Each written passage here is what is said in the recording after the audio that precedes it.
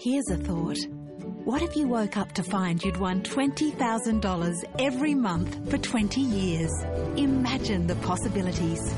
Set for life from New South Wales Lotteries. Grab an entry in-store or online today.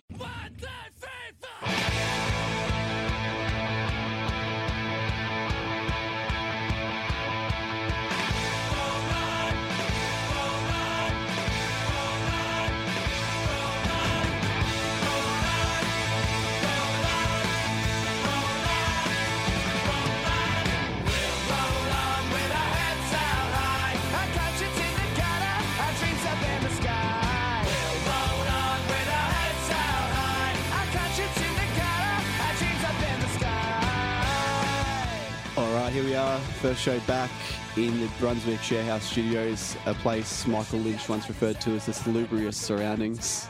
This is the FPS podcast, for fuck's sake.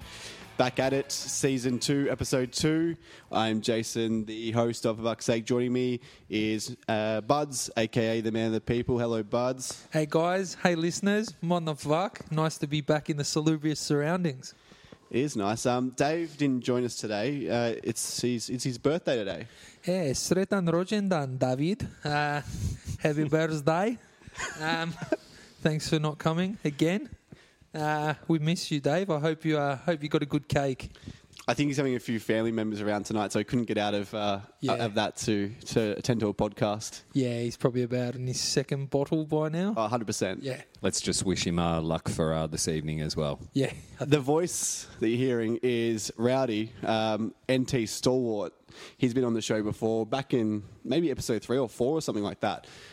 So returning back, how are the nerves? I know you were a bit nervous last time. How are you feeling today, Rowds? Feeling a little bit better, but nervous as always, just hanging out with podcast greats like you two. So don't pop us up too much, mate, because we copped a bit of flack last week for congratulating ourselves a bit too much for the press box. I didn't think we were doing that. Have we sold out or something, Buds? Well, I haven't made any money from it, so I can't see how we've sold out. We just got a couple of lanyards that gave us media access, and some of the punters thought we were a bit too self-indulgent, so we might try and tone it down if we can. We'll try and come back to earth a little bit. Let's cap off on the big news of the past week in Melbourne Victory circles, the acquisition of James Teresi. What did you make of it? He's returned on a 1-year deal, despite the fact that he was preaching stability and he wanted to stay somewhere for a little while, but he goes ahead and signs a 1-year deal. Well, we've got him from a horror spell in the Chinese Super League at Liaoning Hu Win. But I tell you, who win? The Vuck win, mate, because we got the boy JT back. Excellent pronunciation, by the way, there too, Buds. Thank you. Let's face it, though, it's a huge acquisition getting him back.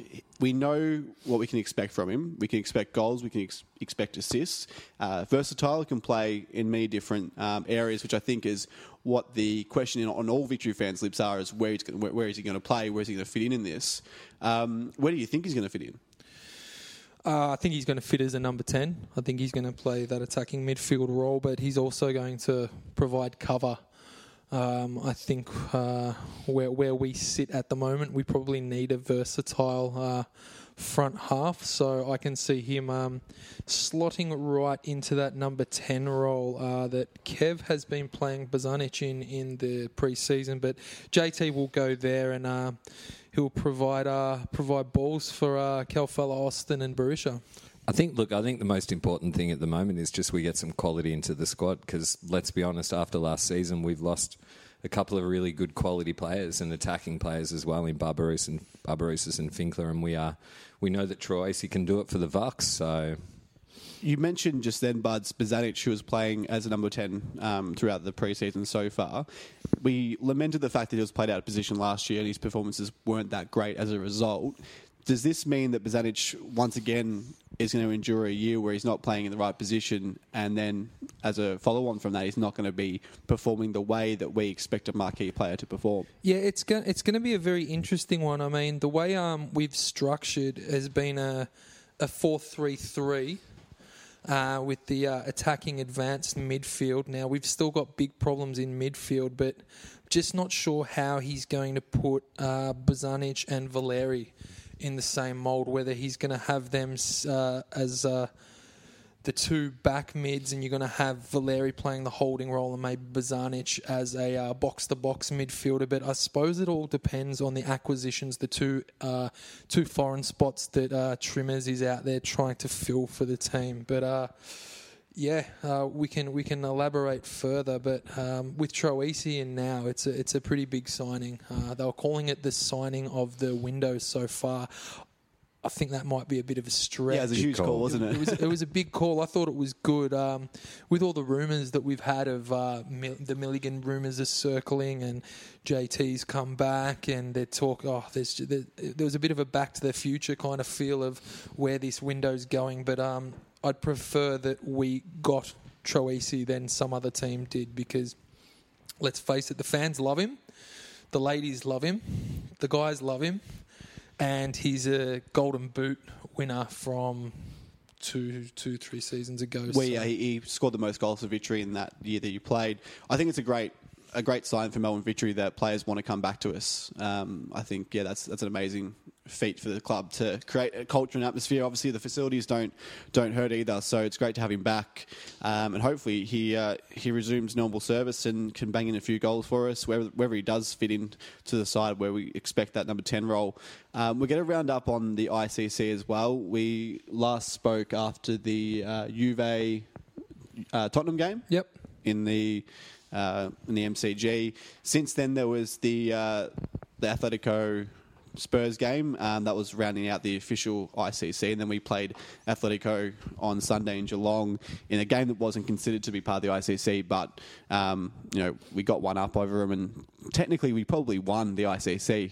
If you go by points and everything like that. So, what did you make, Rowds? You actually took the press pass on Dave's press pass. He couldn't make it on the Friday night. What did you make of that tournament? And I suppose as well, you're a Spurs fan. What was it like? Oh, look, it was pretty amazing going into the press box and doing all that sort of stuff, and living it like a professional, like you blokes do on a week to week basis these days. But look, it was it was a really solid performance. You look at even though we're looking at probably Atletico and Juve playing B teams, it's still fantastic to get one over the Italian champions, get one over what was it, Champions League runners up. Yep. Teams, and then they're good results, and look, hopefully they bode well for a good year. You're at the game on Sunday, Buds, Victory versus Atletico in Geelong. What was it like? I went in with really low expectations of what it was going to be like after the 3 crowds that we saw at the MCG, but was pleasantly surprised when I was driving into Geelong with a good wife. The streets were absolutely chockers. It was pretty hard to drive around the stadium, but lucky I took advantage of the amateurish setup down at Simmons Stadium and just flashed my media pass for the free car park there. Despite the fact you weren't technically accredited for that game. Well, no, the accreditation said Melbourne Cricket Ground, but I got free parking. Walked up to the guy at the gate and flashed it, and I could see it in his mind. He didn't know how to deal with it, and he was just like, "Okay, I don't even know how to scan that pass. Just walk through." So I got walked through, and a couple of other things we might, if we've got time, we'll talk about there. But sitting in the Doug Wade stand there, it was chockers. The big new stand they've built there was chockers. The Gary Ablett Terrace down the other end was chockers, and it was a pleasing sight. It was a nice day, and I was a bit hesitant to what Kev was going to put out on the park because we had the game last night, but he ended up putting as full a strength a team as we could have put on the park, and they played quite well. They withstood a barrage in the first half. Obviously, we were outplayed and we had to sit back and just pretty much just cop it. We got a goal through Ansel, who said he wanted to score more goals. He wants to be in that position where he's scoring those kind of goals from the headers in the corners and things like that. Amazing that we actually converted from a corner, because that's something that Melbourne Victory doesn't do. Best for everything. Yeah. Ansel was very impressive in this game. He was down the end, defending the end I was sitting in the first half. And him and Barrow seem to have a good understanding. And Ansell looks like he's taken another step with his leadership. He was very composed and very impressive, just pretty much controlled everything. Like the back four actually did quite good. It was really amazing to see the way Atletico make space, spread, and really just change the pace of the game. They were super quick, and the pressure that our midfield was under from them was just amazing. The press that Simeone has them playing is quite impressive, and you know it's the runner-up European champion. Yeah, I Champions League think team. that's a good test for us to withstand that kind of pressure, still score a goal, and then defend that lead as well. And I thought once the young kids came on, when all the first team players were taken off, I thought it was just inevitable that we're going to cop a goal, maybe cop two. But the kids held firm. There were a few, not just Pasquale on Sunday. There were quite a few kids who actually showed something, which is Theo. amazing for a team which is currently in the NPL, struggling in the NPL. Yeah. They can't hack it against the the rough players of your green gullies and shit like that. But they pretty much they held their own on Sunday, which was really pleasing to see. Yeah, there's a young kid, Theodoros, who was really good, and Stefan Negro nutmegged a couple of Atletico players on a number of occasions, and that got the crowd up and running. And it's just their energy. They just kept pushing and pushing and pushing, and Atletico really didn't have too much. I don't know how much they were putting into it, but surely they wouldn't want to lose. So the kids did a super job. Wasn't too bad a performance by the VUC, but Austin's got a lot of pace.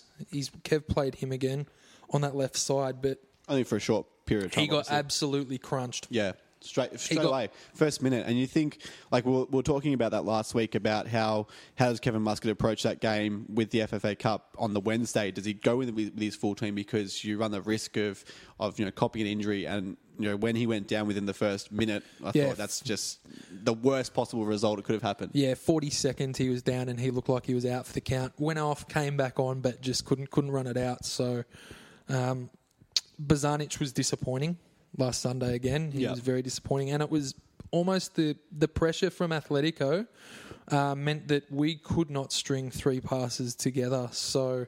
But when you think about it, the result's all that matters, isn't it? Exactly, 1-0, and I think 1-0. And look, and you'd hope that victory. One of the points of difference we've got to do in this country is the fact that we need to build from youth and build a quality squad. We're gonna always bring in players and that sort of stuff, bring in quality, but we want to see these kids in the first team.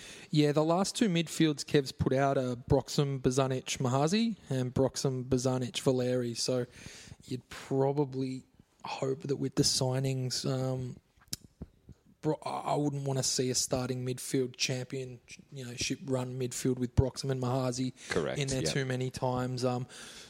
Pushing them to the bench would just strengthen the team, the match day team even more. But they still come in and do shifts, so there's no slight on their abilities or how I like them. I would never want them out of the squads or that, but I just think we need to aim a bit higher in the midfield, because it's just going to be another year of predictability, of shutting down guys who aren't that mobile, who don't have a great passing range. And then if we're going to play the three up top, like Kev looks like he's absolutely set in stone, of Austin, Berisha, and then Calfella on the right, it could be another season of I touched on this the last podcast, of Berisha being stuck up front isolated. So no one's seen or heard of Trimmers in a little while. So gallivanting the globe. Let's hope he's gallivanting, and let's hope he's getting some swag from South America. Look, last I heard he was on Mykonos with a couple of the famous Terrace boys that are enjoying some time over there, enjoying some sun. So, do you reckon Trimmers associates with the Terrace boys? Do you reckon he gets along well with the Terrace boys in Mykonos? You never know. I've heard he likes a party. So, Greek footballers don't get paid much, and there's no jobs in Greece, so hopefully we can nick a couple. Yeah. You know what? I'd say, when this ICC tournament was announced, obviously I had my reservations, and especially when Victory was concerned, these silly pre-season friendlies that don't mean too much, they don't get much out of. But I thought this was really worthwhile for us this season, especially leading into the FFA Cup, knowing what we know now that we've gotten through to the next round of the FFA Cup. It was the perfect tune-up for us. A lot of players who we didn't know too much about have revealed themselves. themselves, and I thought it was a really worthwhile exercise. So I think in the end, the ICC unbelievably was a success for us. Do you guys think we played last night like a team that's had a couple of good hit-outs? Yeah, exactly. And it was a cow paddock, and it was pissing rain, and it would be freezing cold. And let's face it, Newcastle are an anti-football kind of team, And our bogey team.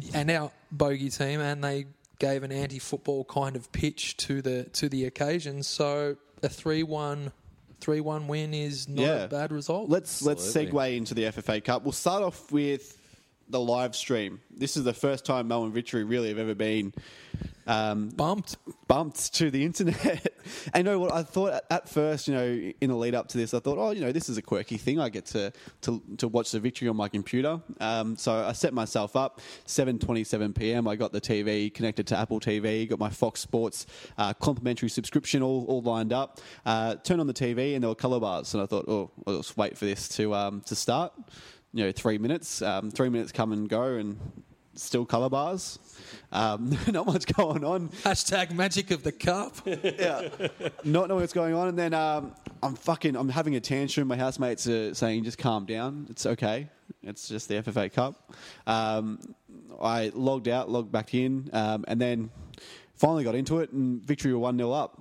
So I don't know what happened in the first goal. Baruch scored before he came off with stomach cramps. Super ball by there was a super ball, and Benny Calfella put in a super cross. And did you see it? Or?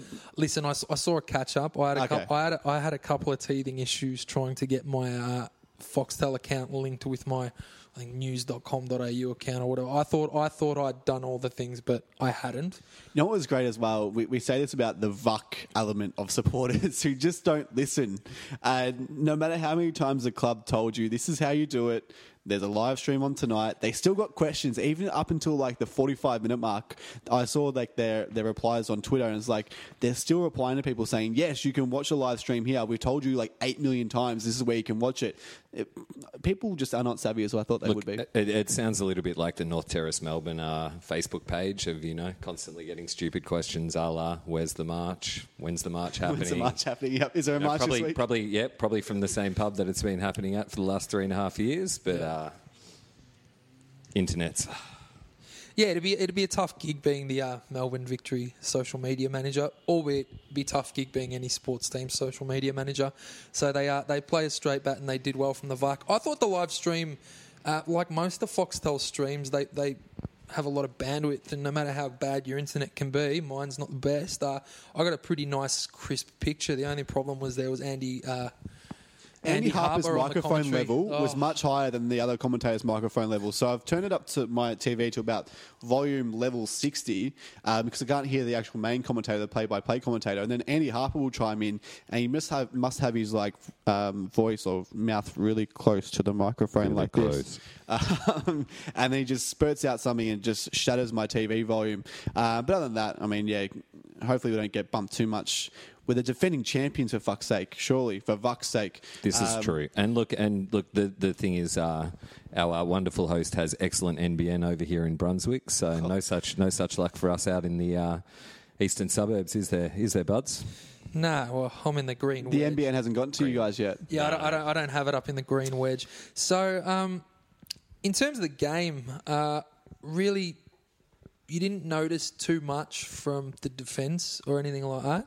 So that means they probably played a good game. Georgievski, he's a bit of a worry for me. I love Dan's passion, and I love what he brings as an unpredictable kind of player. So he looks like after a year on the outer last year, he looks like he's regained Kev's trust again. So Kev's played him on the left. Until he signs someone new. Yeah. On the left for the past 3 games. Galloway seems to have been the rusted on other... Yeah, well, I probably should have done some research because Gary wasn't on the bench yesterday. He didn't start against Atletico. Surely he's still first. He has choice, to be, though. surely, yeah. He definitely would. It might be a niggle there or something, or it's just pre-season and he just wants to give someone else a run. But Galloway hasn't been the worst. Ansel and Barrow look like they're going to start as the... Well, yeah, this is something I said as well. We were hypothesising about as well, is that we thought that Barrow, he can play as a defensive midfielder or in central defence. We thought that maybe Donachie would take that central defending role with Ansell. Doesn't seem to be the case. So hopefully Donachie doesn't turn out to be another Giancarlo Gallifoco who signed thinking he'll get first team football and is resigned to the bench for the whole season. Yeah, I did like Donachie's performance against Juventus, but hasn't really had a look in since. But you've got to keep giving Barrow time. He's got the pedigree and he's filling some massive shoes. So it's a hole that we thought would never get filled quick enough from the great man Del Pierre leaving the club. But Barrow seems to be okay. The only problems that we've had in the last couple of games has been Lawrence Thomas doesn't seem to be able to handle the lob. Yeah, well, Kevin Muscat said that in the Juventus press conference that he takes full blame for that goal, the lob goal that Juve scored against us because of the way we play and where he wants Lawrence Thomas stationed. So he's susceptible to that, I suppose, which is something that needs to be corrected, I suppose, because if we're copying those goals regularly, then that's a point that teams are going to work out. Obviously, a lob's quite hard to continually get right, so it might be just the risk worth taking, though. Yeah, he doesn't like him over his head. He's a tall lad. But it was good otherwise. Yeah, no, he's fine. I've no qualms with him being the number one. So, all in all, we progress. The live stream, us being bumped after the scenes last night up in you can't begrudge it. They chose the right game, didn't they, to show? Yeah, it's been justified. So 2 nights in a row, and all the other sports mediums are talking about the FFA Cup. So it's a good thing. Those scenes in the Adelaide game was probably about as good as live sport gets. Yeah, the FFA would be rubbing their hands together at how good this round has turned out to be already. You've got a couple of teams who have beaten A-League opposition, which makes you wonder if perhaps we can get away from the rigged draw now. There's history now of teams beating A-League opposition. It's happened twice already in the last week. Are you talking about, for those at home who may not be clued in, the FFA Cup is designed so not a minnow. All due respect to the small clubs, but your state league clubs, your NPL clubs, there is one that must make the semi-finals by the path of the fixturing. Yeah, so I think if there's history where it's not the impossible that state league teams can't beat the A-League teams, maybe they'll make it a more organic draw where you can get anyone at any time at any place. So maybe that's something to look forward to in the future. And that's the beauty of the FA Cup, isn't it? It's that draw, the round of 64, round of 32 draw, where you simply don't know who you're going to come up with, unless you're Arsenal playing Spurs, when they always seem to play them in the quarters or the round of 16. It's funny how those things work. I like the FFA Cup. I think it's brilliant Wednesday night viewing, and I think it's only getting better. And I do like, so to touch back on the live stream, I like what Foxtel are doing with it. It enables you to watch one game on your, if you're a hardcore, like our man Dave at home is. He sits on Twitter and he has probably a tablet with one game on the stream. Has his laptop, has his MacBook, has his PC. 100%. Has plugged in. It's like that scene in Swordfish. You got the computer screens all over the shot. I'm telling you, he's all over every goal that's kicked. When everyone else is watching one game, our man Dave's watching them all. And that's why he gives the expert analysis here on For Fuck's Sake. I've lost my train of thought. I was going to say, no, it's a good social media competition, though, isn't it? Because you've got 4 games going at once. Everyone's pretty much at home because these crowds aren't spectacular. They're all out, in whoop-whoops most of these games. So a lot of people are sitting at home on the Twitter, on the Facebook, and they're all talking about the game. So it's such a good social media competition because everyone's plugged in, everyone's talking about it non-stop, and it's trending. Like that Adelaide game was the number 1 trending topic on Twitter last night. Wow. So that's huge. I did one tweet. Jesse Makaruna, it's taken one game for Makarunas to make Adelaide shit, and that got like 30, you know what? I 30 likes and 17 retweets. I made a similar Makarunas. Like 5 minutes. I made a similar Makarunas tweet. And I think anti-Makarunas tweets are instant hits, winners. Yeah. If you want retweets and likes, just say something bad about Makarunas. Groundswell of support for that, I think. You happen to make another tweet. Ooh, what a here segue we go. That was. Yeah, so let's round out the scorers. Obviously, Berisha scored 1, Bozanic scored 1. After Berisha went off with his stomach cramps, you say he might have needed to go. Well, the word was I got some questions asked on my Twitter, like what's happened to Berisha? Can you give us an update on his well-being? And did a little bit of research, and someone said that he wasn't feeling the best in the stomach before the game. So he scored his goal, and then I think he might have run over to the bench and said, "Kev, my stomach's not feeling the best. I got to hop off." Needed to drop a few friends off at the pool. Yeah. Yep. So then on comes things George. happen. On comes George Howard, and I've learnt a lot in the last 24 hours that perhaps you shouldn't bake your own players too early. So on the official Victory of a Vuck's Sake Twitter account for Vuck's Sake, I made a tweet in the 35th minute saying, if George Howard does anything meaningful tonight, I will do a nude run on Burke Street. And let's face it, on current form of the last two outings, he would have been a bookie's probably about a $25 plus on the others page for scorers for the evening. He's been absolutely shithouse. And look, I'd have to say that the match winning goal, the one that puts it away, is definitely a significant event. Bud's thoughts, yeah. Do you think that's meaningful? Because the game was already kind of won. 2-1. The game's never over. Hey, Can always square up 2-2. Jason, Replay. we've seen the magic of the cup already. Yeah, fair enough. Okay. Let's hope we don't see too much more magic from Jace down Burke Street. Yeah. Let's discuss the nudie run, I suppose. I've promised to do a nudie run. I didn't promise. I said that I would if he did anything meaningful.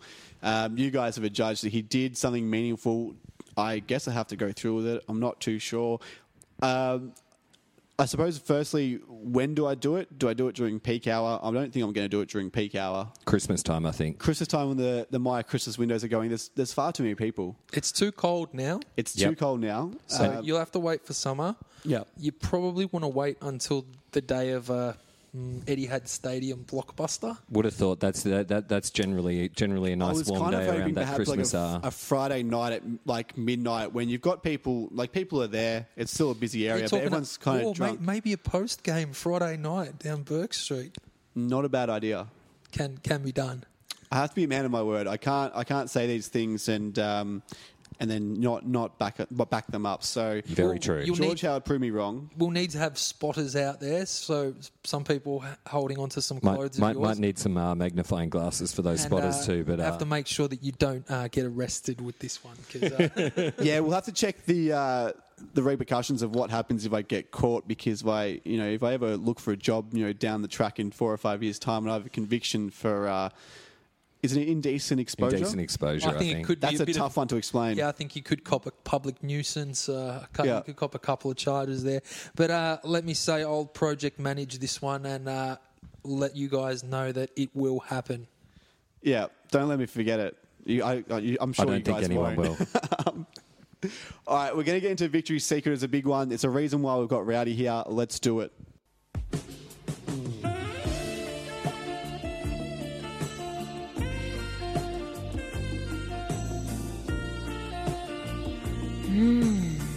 Victory Secret.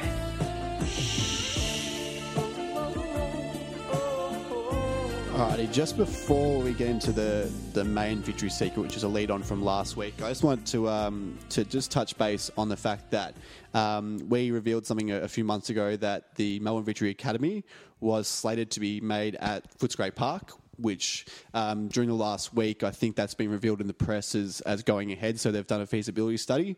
So that's going to happen in Footscray Park, which is huge. I think it's what a lot of people have been wanting for a long time. So it's pretty good to see.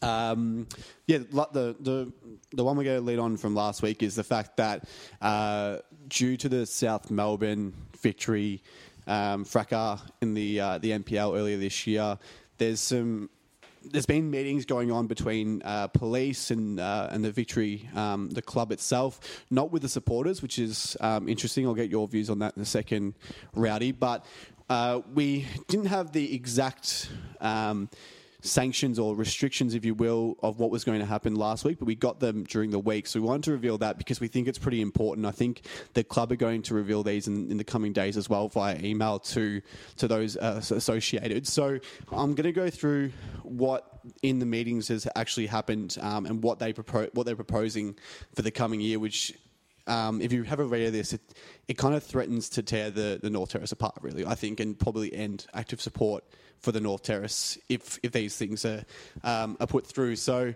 the things we've been told for the coming season is there will be no flags allowed, no banners allowed. The current leaders of the North Terrace will be out. There'll be facial recognition for those fans entering games. Active members can only enter via certain gates.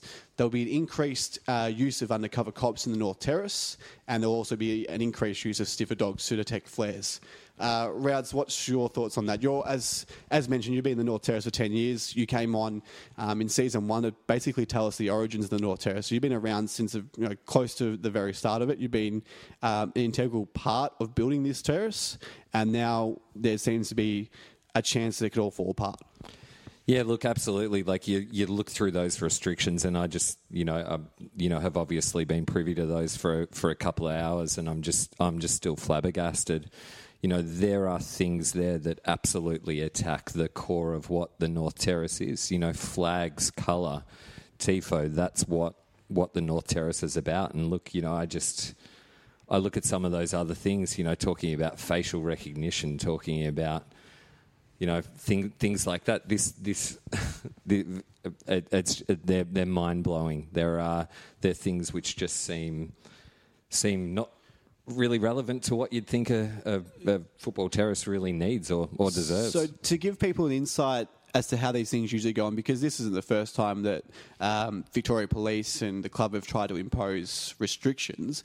Are you guys normally part of the discussions when this happens? Yeah, look, we normally, the way that the North Terrace normally works is that about 3 months before the season, so generally around about that June time, we sit down with the club and we talk about, our plans for the coming season and that sort of stuff. That's what we did in the first week of June this year, where we sat down with representatives of the club. We agreed to a few different things just to try to smooth over the processes, things like ensuring that we were just standing behind the North Terrace banner to sort of unite us together. Obviously speaking about getting some support for the match day capos and basically, our goal was to try to work as closely with the club as we possibly could at that time. And look, sadly, we've heard very, very little back from the club since we kind of had that meeting. And, it seems pretty clear that, it's not necessarily the club where this is coming from, but there's been things that are being dictated to the club in order about how we should support as a reaction to different things. Like facial recognition, and that's huge. Yeah. It's a bit 1984 to use an Orwellian type of quote. It's hardcore. It's hardcore for Australian support, and it's just a damn shame because almost 12 months ago, with the walkouts and the groundswell across Australia for active support and supporters' rights, there was such positivity and such ground made. Absolutely, this is really just putting a stick of dynamite under it all, and look, And we need to think about the game. We're all supporters of football in this country. If you're a 14, 15-year-old kid, if you want to be part of this terrace, you've got to, go through retinal scanners or whatever. You've got to, be subject to, a pretty significant level of, look, harassment's not necessarily the right word, but certainly attention.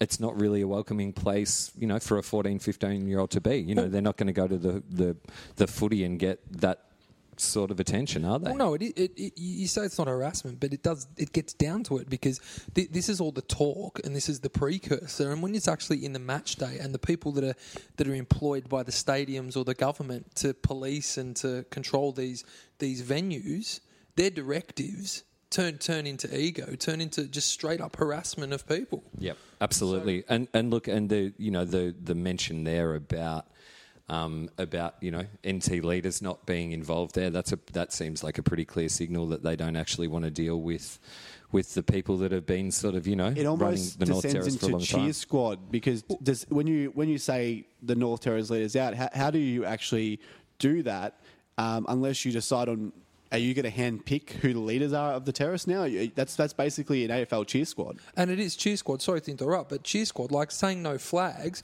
What flags are acceptable? A fucking kiosk bought VUC flag, or Thundersticks, or a thunderstick, or something that you wheel out that says gold Unibet. Like, is that acceptable? Because it's just the same to me. And look, and that's all history repeating itself. You know, we remember all the, you know, season 2, season 3 days with thunder sticks and plastic hands and like all that sort of garbage. That is not what support of this club should be about. No. You can't have any flags, but here's a Dulux t-shirt for you to wear. Buds, before you just said something about the overwhelming support that crews like, or places like the North Terrace got, also, you know, Western Sydney Wanderers, they got, after the whole supporters' rights issue, essentially people who weren't part of any kind of places, you know, weren't part of the North Terrace, weren't part of the Red and Black Bloc, were up in arms over what happened last November. So much so that the pressure that was placed upon the FFA essentially made them come out and you know, have press conferences and stick up for the fans and so forth. A lot of this is a PR exercise. It's about getting good PR and bad PR. And I think a lot of people who aren't part of the North Terrace are going to look at an empty terrace next year, potentially, if that happens, if it comes to that. And they're going to say, they're not going to understand why. There are actions, we keep talking about the actions of a select few. So I want to ask you a few layman terms questions about, you know, questions that a person who isn't part of this might not know. And No worries. you know, I know the answers to most of these questions, but I want to ask you, as someone who's part of the NT, about a certain few of these questions. So my first one is, the select few we keep talking about, are they football fans? It's a tough question. You know, the people that I go to the football with, the people that I attend meetings with, the people that I converse with about the runnings of the North Terrace aren't involved in any of this sort of stuff. It's clear that there is a really small minority of football fans out there who, you know, don't necessarily have the game as their focus. I can honestly say I don't know who they are. These aren't people that are connected directly with the North Terrace leadership.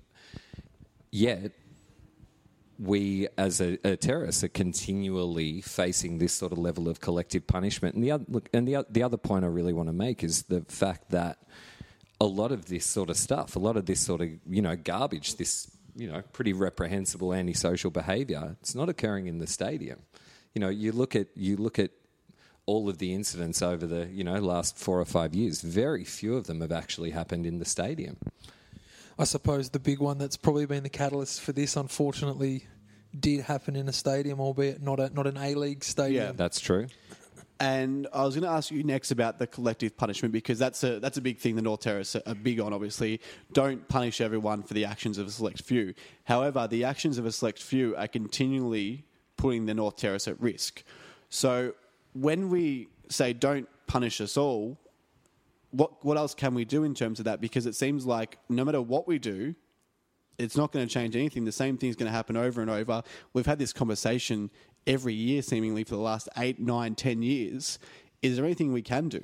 Well, look, I think that's a slight exaggeration. But look, the fact is, when it comes to the crunch, if individuals are out there committing antisocial behaviour, they deserve to have that dealt with, whether that's on the street, you know, whether that's, you know, in whatever walk of life. If you fuck up, you're going to, or you should have to, deal with the consequences of that.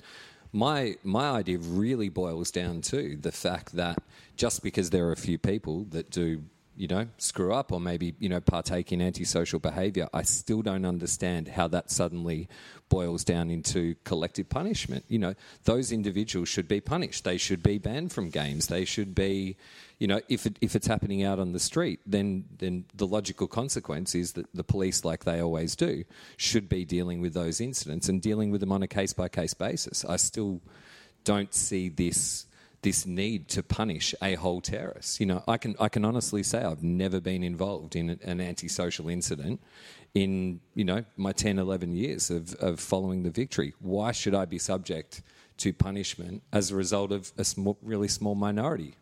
Does self-policing within the terrace happen when you guys see something that probably shouldn't be happening? Does that still occur? Because I believe that one of the North Terrace directives is they want to be given the chance to self-police their own people rather than be collectively punished, as you said. Does that still go on? Yeah, look, I think it happens. You know, self-policing, I think, exists. Certainly, you know, I can only really speak from my own perspective. If I see something that I don't approve of. I'm going to be the type of person who's going to, stand up and say something. But the fact is that, and you guys know, like even in the South Terrace, when you got a group of people standing, it is actually impossible to see anything that happens 2 rows behind you. It's a physical impossibility. Something can occur, a flare or something, or a fight or a disagreement can occur 3.5 meters away from you, and you can't actually see it. Yeah, because you're concentrating on something else. You're watching the match, so these things happen, and you only see the after effects of it. So I think that's just the tough thing. As I said, I've been around this for 10 years now. I know how it works. I'm absolutely for the North Terrace. But when we say things like we can't see what goes on, then what other things can we do? Obviously, I know collective punishment is wrong, but what else can we do? They're sending a message to people, I suppose, by saying, we're going to punish you all. It's not necessarily the right thing, but it just seems like it's imperfect. We can't. But it's a solution. But the collective punishment sends the message to the wrong people. It's not sending them to those individuals. Let's be honest. We, at both the stadiums and in particular at Amy Park, they have world-class security systems. Yeah. If there is someone doing something wrong in the North Terrace or in the South Terrace or on the wing or whatever, they have the ability to be able to zoom in on those particular areas and to be able to isolate those people when they're going out at halftime or whatever. The police deal with them in that situation. It should be based around individual punishment, not on this idea that collective punishment is suddenly going to solve these problems. Yeah, it seems to be a rule for Melbourne Victory fans, and then ejections and things done the way you said that they should be done for every other sporting event in the country at every other stadium, because they don't collectively punish Bay 13 and the dickheads at the cricket. They zone in on somebody, they see something getting done, and that person gets ejected. You're right. And that's it. Their camera systems are that good. They do that at the cricket. They zoom in on someone who's done something, even if it's like, if they're sitting down, they're pouring like a bottle of bourbon into a Coke bottle. They still zoom in on that. They can see what's going on. So yeah, you're right. In that fact, they probably just don't know how to deal with football fans. They feel there's some form of intimidation that they feel. There's a new head of major events, Victoria Police, who is obviously driving this agenda here. So it's just, unfortunately, it seems like it's going to be another season of just protests and just the shit that goes on with it. It's just going to be a really, I hope not, but it seems like it's going to be another bad year. If this is a Vic Poll and an FFA directive going to the club and the stadiums, then the person, apart from the terrace where people who aren't involved in any of this crap are going to just end up walking away, the terrace is going to be empty. The people it's going to hurt are the people that are first ones to jump on the fan atmosphere and all that and use the propaganda and the pictures, and that's Foxtel and the FFA. It's going to hurt their images, it's going to hurt their TV coverage, and it's going to hurt their bottom line at the end of the day, because no one wants an empty terrace, because a strong North Terrace is a strong Melbourne Victory. And look, and you're right, Buds. I just think, you guys both know that, I'm a mad AFL footy fan as well. And look, we see, you see YouTubes, you hear, you see it at the ground, you hear anecdotal evidence of, every single Friday night. There's punch-ons in the crowd, there's antisocial behaviour, there's people being dickheads. This is happening every single week. Everyone else that's in that stadium isn't subject to the consequences of those individuals' actions. All I want is for football fans to be treated in exactly the same way that sporting fans of other codes are treated. I don't know whether it's fear of the other. I don't know whether it's conspiracy theory. There's people out here that believe that 9/11 was an inside job. A lot of garbage out there, but. Sorry, I had to throw that one in, James Harris. To round off the conversation, though, despite that really weird remark, that was worth a few beers. To round the conversation, though, as someone who doesn't do anything wrong, someone who's been part of the terrace forever, someone who's helped build the terrace to what it is, what does this do to your resolve moving into the next season? If these sanctions or restrictions are imposed, will you just give up? Will you keep trying? What's the deal for you? Look, it's so hard, and when you look at one of those, core sort of ideas that have been raised, by what you guys have revealed. It's saying that they don't want to deal with North Terrace leadership. They actually don't want to deal with the people that have been there for 10 or 11 years. I don't want to walk away. I love this club, but I'm also, I also have a job. I have a family. I'm a professional. I don't want to go into a game and be subject to that sort of intrusion in my own privacy from the moment that I walk in the stadium. Yeah, I mean, it's pretty damn far removed from going and, let's say, to the football and supporting the boys. It's pretty far removed from, going, having a couple of beers and watching the game, which is a way of life that we all love, and it's an utter crock of shit. And I really hope that half of these things that have been mooted don't see the light of day. Yeah, and look, that's what we need to hope for, and we opened those channels with the club again, in early June 2 months ago.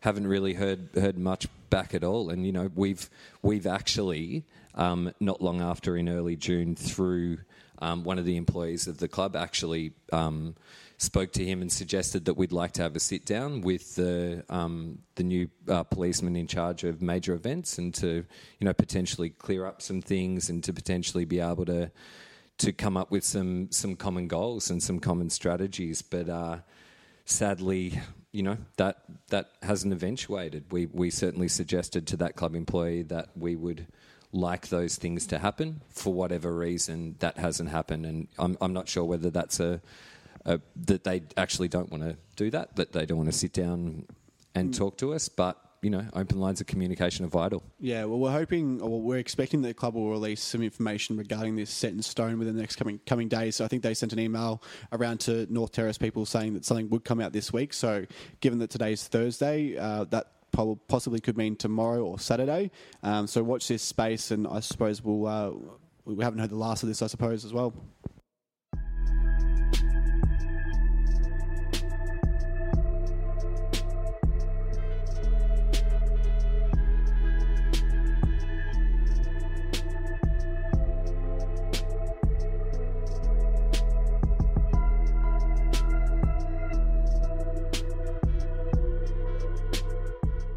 All right, to round up the show, we asked the loyal listeners of Vuck's Sake to give us some questions to answer.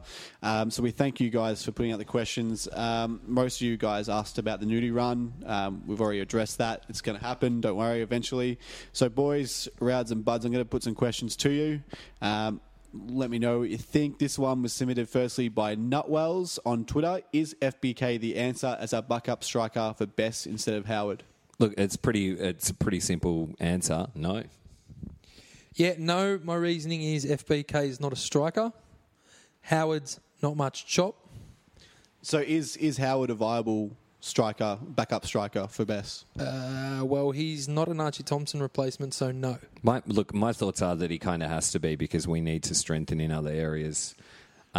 Strengthen other areas of our team, and let's be honest, we can't have a quality gun out and out striker sitting on the bench every day, because we're going to be playing with one striker, and Bess is our number one striker. Yeah, that's true. We need a good backup though, but we've talked about playing different players in different positions. I don't like all the constant talk about signing players for their versatility. It's good. We have a team that has Olyroos players and Socceroos players. The FFA always schedule international games on the same week. They don't schedule the international games. They schedule A-League games on the same week and weekends in international windows. And we need that flexibility, but I'd prefer to have certified guns in their positions. So Howard, for me, Kev's chosen Howard over a couple of other young guns, namely one that has the supporters talking was he got rid of Katabian, who no one ever really saw him. So I think last I heard he was having a trial up in Brisbane. Howard, I don't know. I really don't know. Look, if we need a solution, I'm pretty sure Leandro Love is still available, and we won't have the issue with international matches, because I'm pretty sure he isn't playing for Brazil at the moment. So sign him up. But thanks for the question, Nut Walls. Next question. Actually, I'll just say that was our second take of the question. I asked it first and we gave a better answer, but I had my microphone switched off. Amateur hour over here. And they gave me a press pass somehow. Benito will ask the next question. Who do you want in the next round of the FFA Cup? Do you want it at home? Do you want it away in Melbourne? Or do you want it away in a place such as New South Wales, which doesn't have a very good record against Victorian teams in the Cup? I'll take this one first. I don't care who we get next. I think how many A-League teams have been eliminated now? Four. Yeah, already? eventually there's a game. There's a couple of games next week in which I think there's an A-League opposition against A-League opposition. So in the end, by the time we get to the next round, there'll be 4 teams eliminated. Yeah. So doesn't really matter. I suppose we'll give someone a payday. I want games in Victoria because I'm kind of sick of us playing. How many have we played in Melbourne? 2 or 1? 2, yeah, maybe 1 or 2, but they've both been at Amy Park. Yeah, we played one against Adelaide and then one against Hume City, which was at Amy Park. The way the FFV have been this year with some of the VUC games against bigger named NPL clubs, and I think there was one postponed last week as well, and VUC fans haven't been allowed to go through fear of supporter suburban terrorism. Yep. I'd like to see how it goes if we were to play a big old... well, the Knights are still in the competition. Yeah, they can still go through. I've got a dream clash against Green Gully away, which I reckon would be an absolute ripper. And the last time we played them in a friendly about 7 years ago was an absolute cracker of a night. Well, that's a good call. Let's go Roddy Vargas away. Yeah. Let's say that. I think Dave... That's a good story. Dave, our dear friend at home, who's probably onto his 3rd bottle now and probably 2nd slice of cake, he travels a bit for work and he kind of always finds a way of making his interstate work trips work with football. So I think he's earmarked a couple of away games, maybe one in Sydney and one in Queensland. Yeah, he was at the Bentley Greens game against Metro Stars as well in the week just gone as well. Next question is from Professor Hutch, and this is about the Holman rumours. Do you think he fits the squad and the way Victory's set up? And if not, who would you like to see instead of him? I honestly, I haven't seen or heard of Brett Holman kicking a football in quite a long time. He went into obscurity over in the Gulf states, and I don't know. I don't know. He had some good pedigree back in 2011. He came good eventually, kind of. No, he turned from Lolman to scoring an absolute worldie in the World Cup against Serbia. He did well in qualifiers. He turned from Lolman back to Holman. But I honestly, I don't know enough about him. I don't know what shape he's in. I don't know what form he's been in. I don't know what kind of ego he's got. I don't know whether he'll think that he's still a superstar that can come back to the biggest club in the A-League and just automatically get a start. I don't know. I'm going to say no. I don't want... I think we've got enough of that kind of age group of player. I'd prefer to look elsewhere. Look, I'm gonna differ with you slightly, Buds. I just think we need absolute quality into this team, and he is a proven quality player. You are spot on that. You know, we've barely heard a whisper out of him for 2.5, 3 years. You know, we obviously need to do our due diligence, but if he's, he's always had the quality. If he's still got that quality, if he's still fit, if he's we need someone in that attacking midfield role because I think Finkler's going to be a big loss. Yep. I think we've covered it there. We've got the for and against, don't need my opinion. Next question, Peter MVFC. With 2 visa spots available, what position should MVFC target? I think we've talked a little bit about that backup striker role. I think it'd be a waste to waste a visa spot on a guy who's going to sit on the bench and come on the 60, 70-minute mark, especially because Barisha's a bit of a workhorse. He can play 85, 90 minutes. So I think that would be a waste. Where else can we utilise a visa spot? And keep in mind as well, two spots are available right now. If Barisha gets his citizenship or whatever it is in September, which I think is expected, then we've got 3. Look, I think we definitely need someone around that defensive midfield area, someone who's got that versatility, to be able to play as a central defender, to be able to play as a DMC. I hate to mention the Milligan word, but someone in that sort of mould that gives us that flexibility to be able to move Barrow around a little bit. And I still, I don't think that we should be using one of those spots for a backup striker.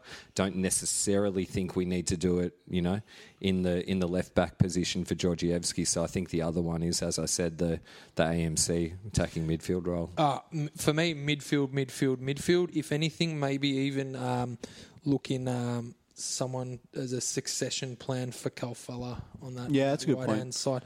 On that right-hand side, because Benny, for me, big year for Benny. Huge year. Didn't get the heights, maybe got found out last season. Let's see how he goes. But for me, it's just midfield because I think we're going to touch on it with the next question. That's the part of the squad that I don't think that we've really improved greatly. I'm with you on that one. I would like to see someone give Calfella competition because if he doesn't play well, we can't risk him being found out all season again because that was a major reason why we didn't go as well as we should have last season. It's hard to find somewhere because if you want to do a visa spot, you want someone in a starting position.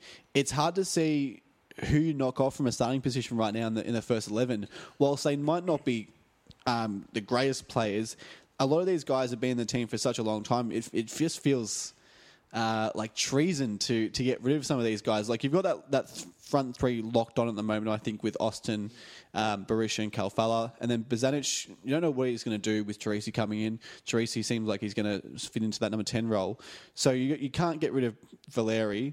Do you get rid of Bozanic, who's a marquee player? So then at the same time, you've got that marquee wage putting on the pine if you bring in a visa player who's going to start games. So it's a tough decision. I think you maybe give Calfella a run for his money with someone, and then perhaps I brought this subject up last week. Perhaps just leave it open until January. Leave one spot open until January, and then just try your luck. See how you go. Get someone on a guest spot for half a year. Who knows? Yep, that would make sense. Look, to be honest, I just don't really want Mahazi starting in our midfield. I don't think he will this year. Yeah. I don't think he will. I don't even think Broxham's going to get a starting gig. Broxham's not going to get a starting gig this year either.